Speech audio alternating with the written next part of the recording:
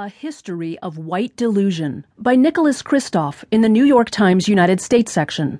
I'm Caroline Miller. In 1962, 85% of white Americans told Gallup that black children had as good a chance as white kids of getting a good education. The next year, in another Gallup survey, almost half of whites said that blacks had just as good a chance as whites of getting a job. In retrospect, we can see that these white